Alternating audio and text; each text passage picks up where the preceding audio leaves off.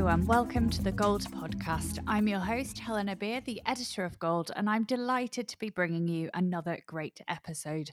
Now, last week I introduced my new co-host, Isabel, and unfortunately she has succumbed to one of the particularly nasty colds that have started to circulate. She's currently taking care of herself at home. It's definitely that time of year, isn't it? I know my commute to and from the office is now soundtracked by coughs and sniffles, so I'll see how long my immune system can hold them off. But for now, it's just me on the podcast, and Isabel will be back next week with a brilliant interview. It's an exclusive look at the next issue of Gold that's coming out at the end of the month, so not one to miss. But back to today, I'll be bringing you an interview with Paul Sims, CEO of Impatient Health. It's always a pleasure to speak to Paul. He's a friend of the podcast and has appeared on a few episodes over the years, but this time we're speaking to him about pharma's reputation. And this is something that Isabel wrote about for the most recent issue of Gold, and we really wanted to delve deeper into this topic, which, as Paul mentions, is becoming more and more of a prominent discussion point across the industry and beyond. I think part of that is to do with the increase in pharma's reputation during the COVID-19 pandemic and the fact that the positivity didn't really hang around for that long.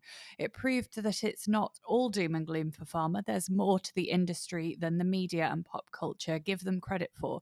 But before we get into all that, let's take a look back at the past week or so in news you might have missed. Leo Pharma has made its way into the news with its new global awareness campaign, AD Days Around the World, which highlights the experiences of people living with atopic dermatitis, the most common form of eczema.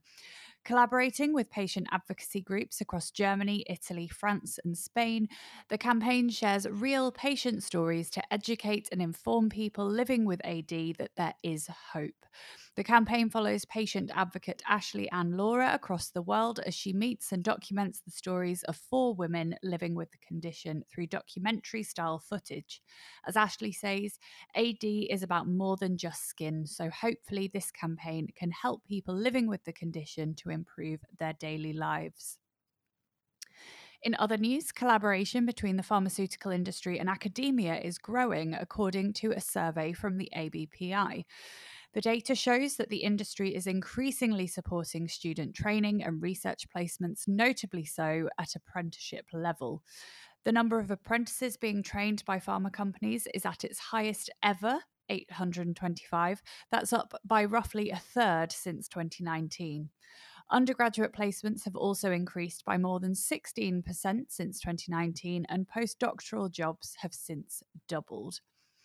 Andrew Croydon, ABPI's Director of Examinations, Skills and Education Policy, said there are huge benefits from collaboration between industry and academia. This includes the practical, like sharing of resources and the ability to use academic knowledge to solve real-world problems in industry. There are also tangible benefits, like demystifying each other's sectors and building networks with diverse teams from different scientific backgrounds. This is great news for both the sector and academia, forging clear pathways into the industry for the next generation of pharma talent. And finally, my favourite piece of news, which incidentally links in perfectly to our interview topic of pharma's reputation in pop culture. I love it when that happens. Pfizer and the Avengers assembled, if you'll pardon the pun, last week to promote COVID-19 vaccination efforts in the US. The pharma giant commissioned the Avengers publisher Marvel to create a comic encouraging vaccination in the US, where rates of hesitancy remain relatively high. Within the comic strip story, a family are seen patiently awaiting their vaccinations in a clinic while the Avengers fight their fantastical foe Ultron outside. As the battle draws nearer, the patients worry that this impending doom might reach them, but they remain confident that the Earth's heroes will protect them before any harm reaches their door. This quite blatant allegory of the pandemic illustrates that when viruses evolve, researchers gather information and take time to innovate and adapt, and then they figure out how to fight it, putting together their existing knowledge and research along with the new information they've learned. The comic ends with a patient commenting that the Avengers are doing their part to keep us safe. Now it's time for us to do ours by staying up to date with our COVID-19 vaccinations. This is a brilliant collaboration, and hopefully we'll see more positive representations of pharma in comic strips and beyond soon. Now it's time for this week's interview, which this time is with Paul Sims, the CEO of Inpatient Health. A well-known face on the pharma conference circuit, Paul is passionate about provoking meaningful change in order to realise the huge unfulfilled potential of the industry and life sciences as a whole. Perhaps best known for his 17 years at the helm of Pharma, which was acquired by Reuters in 2019, he created some of the pharmaceutical industry's largest and most influential events. In 2020, he set up Inpatient Health, an industry think tank and consultancy that aims to help pharma become more ambitious and creative. He's definitely a pharma disruptor. We had a great chat about pharma's reputation in the media and pop culture, considering its current state, its progression, or you could say its rise and fall over the past few years, and his top tips for pharma in recovering and bolstering that reputation. After we finished recording, Paul said that it all sounded very doom and gloom, but I think to put a positive spin on it, it offers a huge amount of opportunity to pharma. And so we encourage everyone to get involved and take on some of Paul's suggestions. So without further ado, let's have a listen.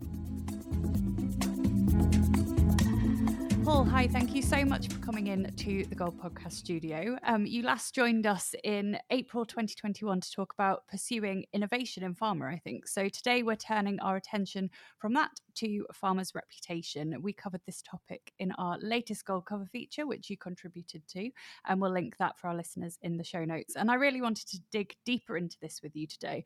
But before we do, how are you? What have you been up to?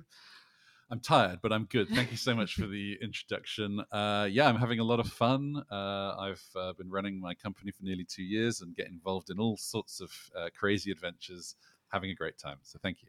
Sounds brilliant. So let's get to it. So when it comes to pharma's reputation, I think it's fair to say that it's never really been portrayed well in the media or in pop culture. And I guess my first and quite simple question is why is that? Why? What do you think the reason is? So simple indeed. And of course, just a flick of a magic wand and we could all change it. If only it were that easy. I think we have ourselves to blame in many ways. It's very easy to point at, the conditions, the external environment that we have to operate in. But I do think that much of it is our own doing. We are opaque as an industry. Mm-hmm. We are poorly understood. We hide behind our corporate logos. Nobody really knows exactly what happens. And of course, typically the news you do see is something about, profiteering or exploiting the patient population in some way. So is it really a surprise, particularly when we know that bad news is the type that sells, Absolutely. that our industry is portrayed as the bad guy? We are an easy target. It is incredibly easy and incredibly believable when pharma is portrayed in a bad light, because it plays on all of our dark fantasies and ideas about the industry. So I don't think that's a surprise. But of course, what could we do about it? I am constantly reminded that actually we do know how to create trust in our personal lives. I mean, if I was to go on a date and read out my CV or my resume as I arrived on said date and listed out my benefits and my features and my accomplishments, I don't think that date would go very well. I don't know about you, but I don't think that that sort of inhuman approach works. We know what works in order to build trust and to gain a positive rapport, and it's to be human. It's Absolutely. To be normal. It's to show the flaws as well as the benefits. And, there is actually a way out of this. And we have, as I say, portrayed ourselves badly ourselves. Absolutely, yeah, and we'll come more onto that a little bit later on. So Dope Sick hit TV screens in 2021, as did films like Sweet Girl. The infamous miniseries The Dropout was released earlier this year about the Theranos controversy. I know there have been negative storylines in programs like Grey's Anatomy and Chicago Med recently too. The list is seemingly endless. Why do you think we've seen such a spike in negative portrayals of pharma recently? Well, it's true that we had a brief moment in the positive world, shall we say? But we're recording this in October 2022, and as far as I understand, I've never actually worked behind the scenes in a TV or film studio, but these projects are often conceived some time in advance. They are multi-year projects. And obviously, storyline and narrative is one of the first thing that gets decided. Although sometimes watching these Hollywood blockbusters, you'd wonder if that actually happened. But Absolutely. it's definitely the case that this media representation is still a very easy to play on one. So two things really. Firstly, we are creatures of habit, and we have in many ways lost much of that good reputation already. So we have already shifted back. And irrespective of the good work, which of course made the 1% of our industry that was on the front lines in COVID-19 shine very brightly, the 99% of us who weren't on that front line very much had a brief moment, but didn't actually make a huge amount of change. I don't think that this is going to go away, I'm afraid to say. I think this is something that we're continuing to play on, and we have seen communications departments, we've seen the approach to corporate reputation and how we go about it very much fall back into line with how it was previously. I would actually argue we haven't, unfortunately, learned a great deal. That's such a shame. You mentioned that it's already shifted back, and I think potentially some of these kind of negative representations in pop culture are to blame. But how far do you think the public is influenced by the things that they see on TV? I would argue there is no greater influence than what we see in the media generally. I would say it's the underlying subtlety of it, the kind of insidious nature of how it pervades. It's like an unconscious bias that we often talk about with, of course, gender or race stereotyping or other types of stereotyping. It's this constant assumption that there's the bad person in the room, and that bad person is inevitably someone working in the life sciences industry. And we all know, if you want to study this, of course, we've all seen how nudge theory can be one of the most powerful tools for persuasion and influence.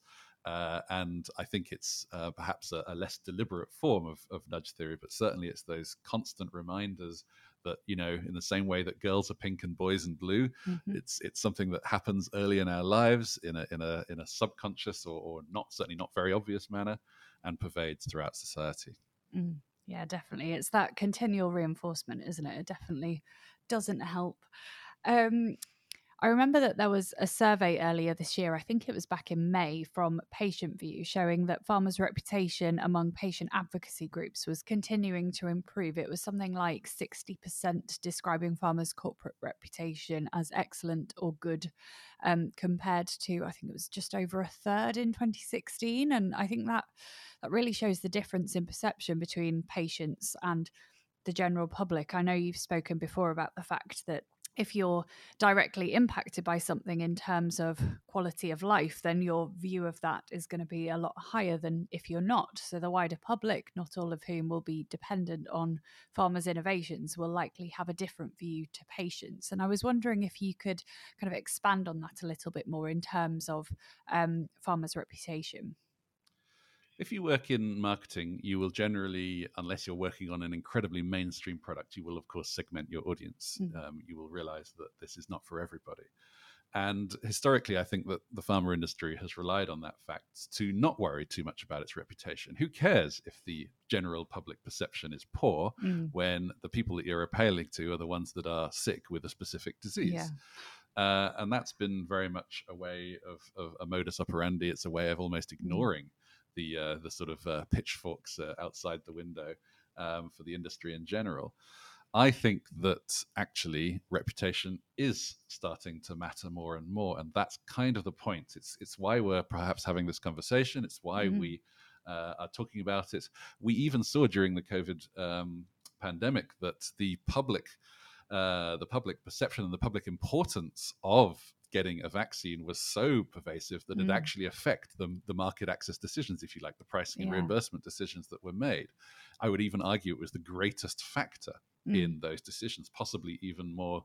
Well, I can't say it's above the clinical efficacy, of course, but a close second to how those rollouts performed and were determined. So we've just seen in the last couple of years an example of where reputation had a very material effect on the actual business of what we do. Now, COVID was, of course, a special case and will continue to be.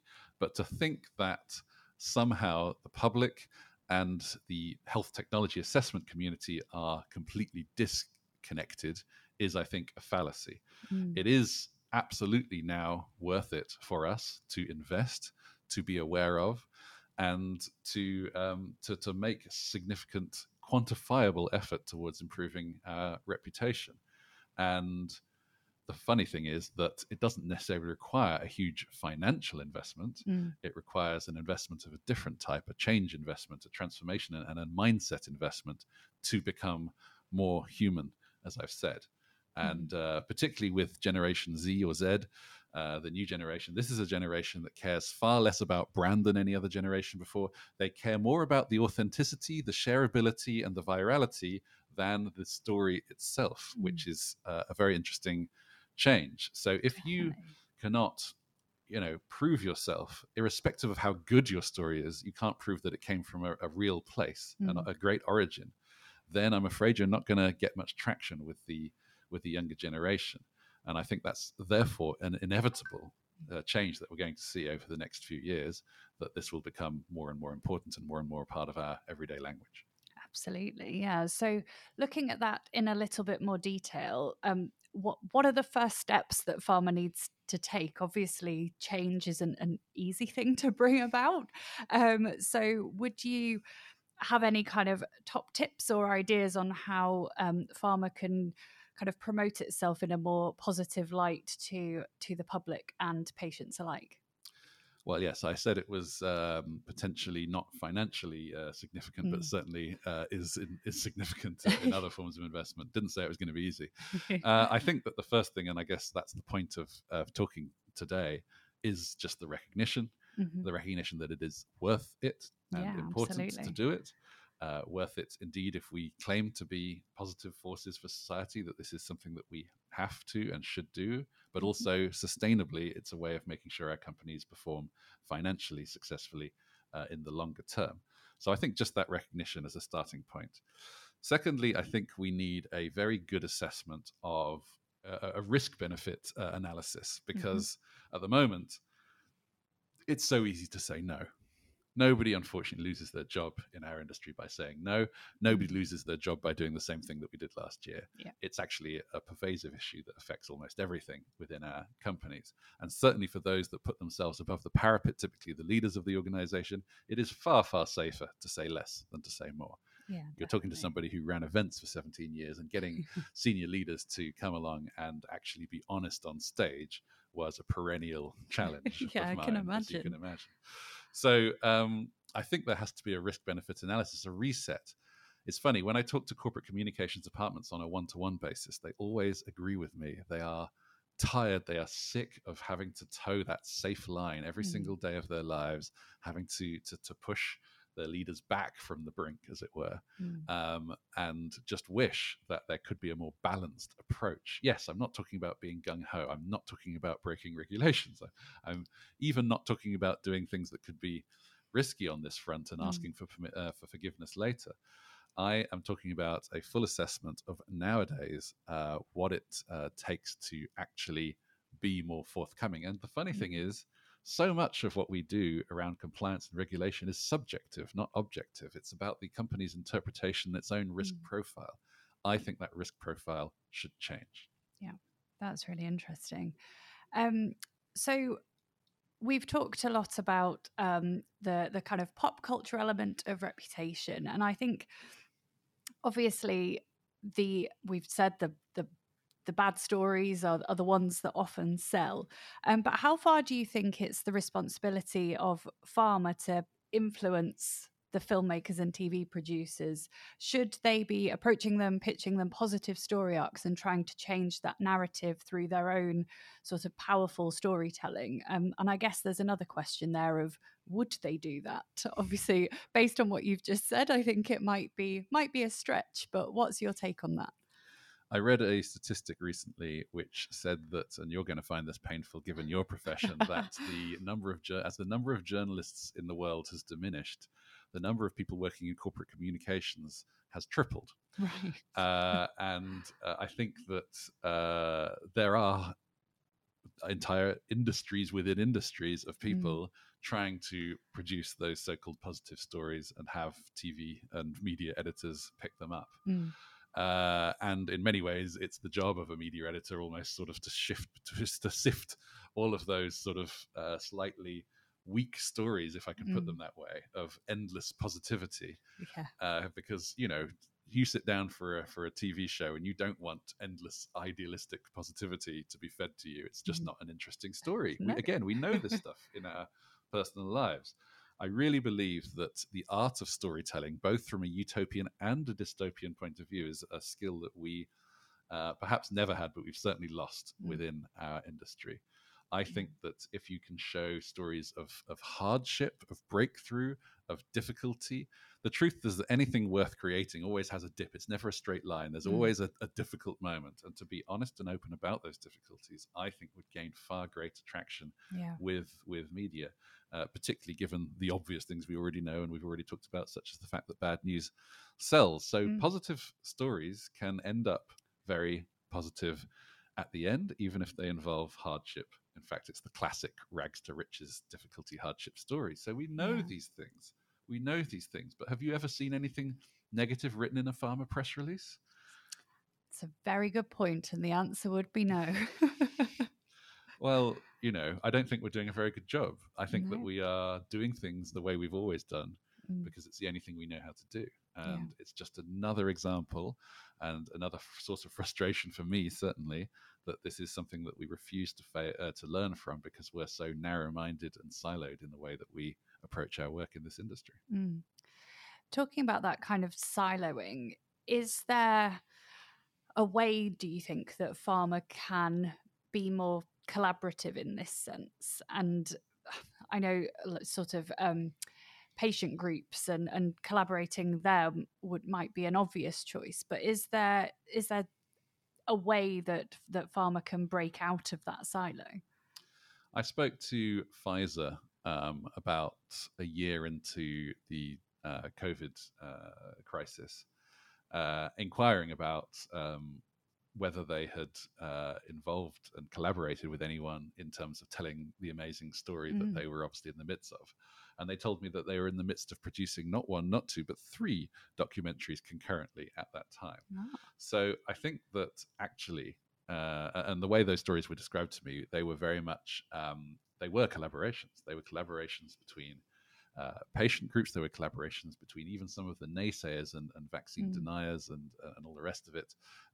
And of course, filmmakers and the positive people from the pharma company and from government that wanted to be promotional when it came to the vaccine. So yes, I do think that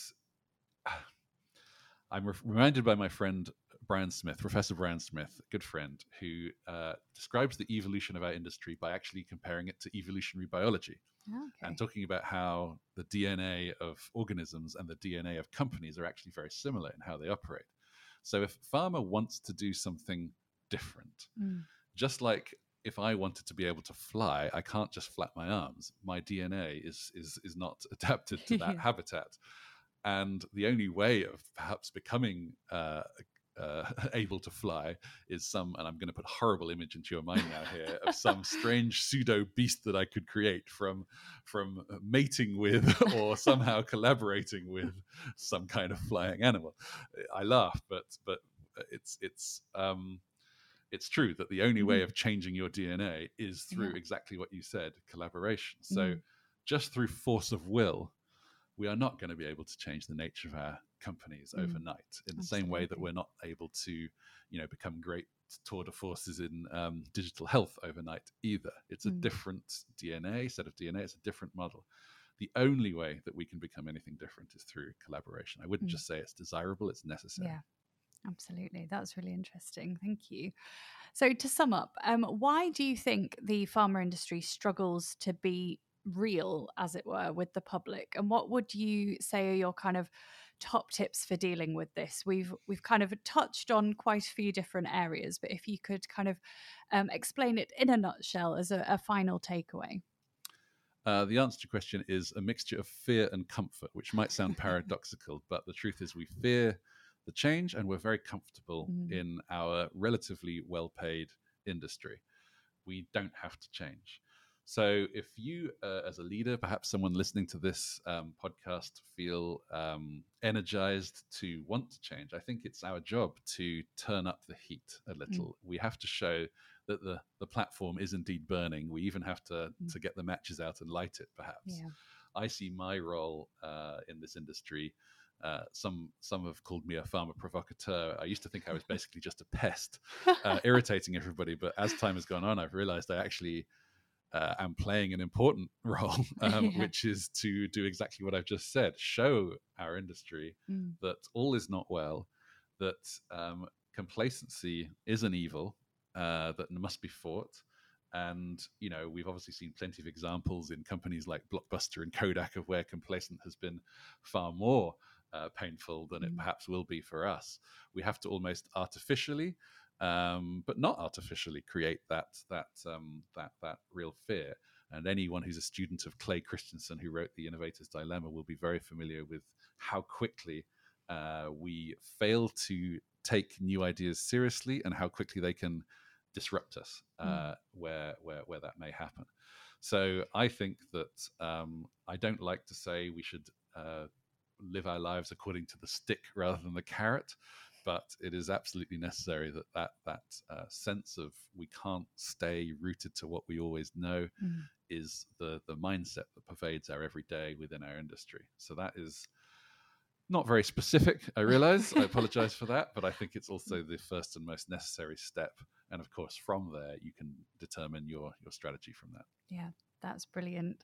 That is a very good note to end on. And yes, brings us to the end of my questions. So thank you so much for joining me today, Paul. It's been a pleasure. I've thoroughly enjoyed our conversation. And as I say, there's lots of thought-provoking takeaways for pharma companies there. So thank you so much. Thank you very much. I'll try and be more positive next time. We will look forward to it. Thank you so much.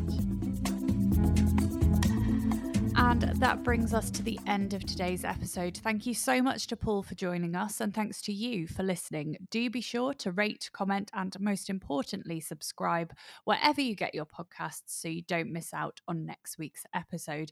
We'll be bringing you, as I mentioned, a sneak peek into the next issue of Gold with an exclusive look, or I guess it's technically a listen, to our Catalyst interview. Isabel spoke to Rashima Kemps-Polanco, Executive Vice President and US Head at Novartis Oncology, about her journey from Army cadet to pharma leader, her passion for making a difference, and how she believes diversity can be improved internally and externally in pharma. It's a fabulous conversation, so do make sure to tune in. For now, it's goodbye from me, and Isabel and I will be back next week, so we'll see you then.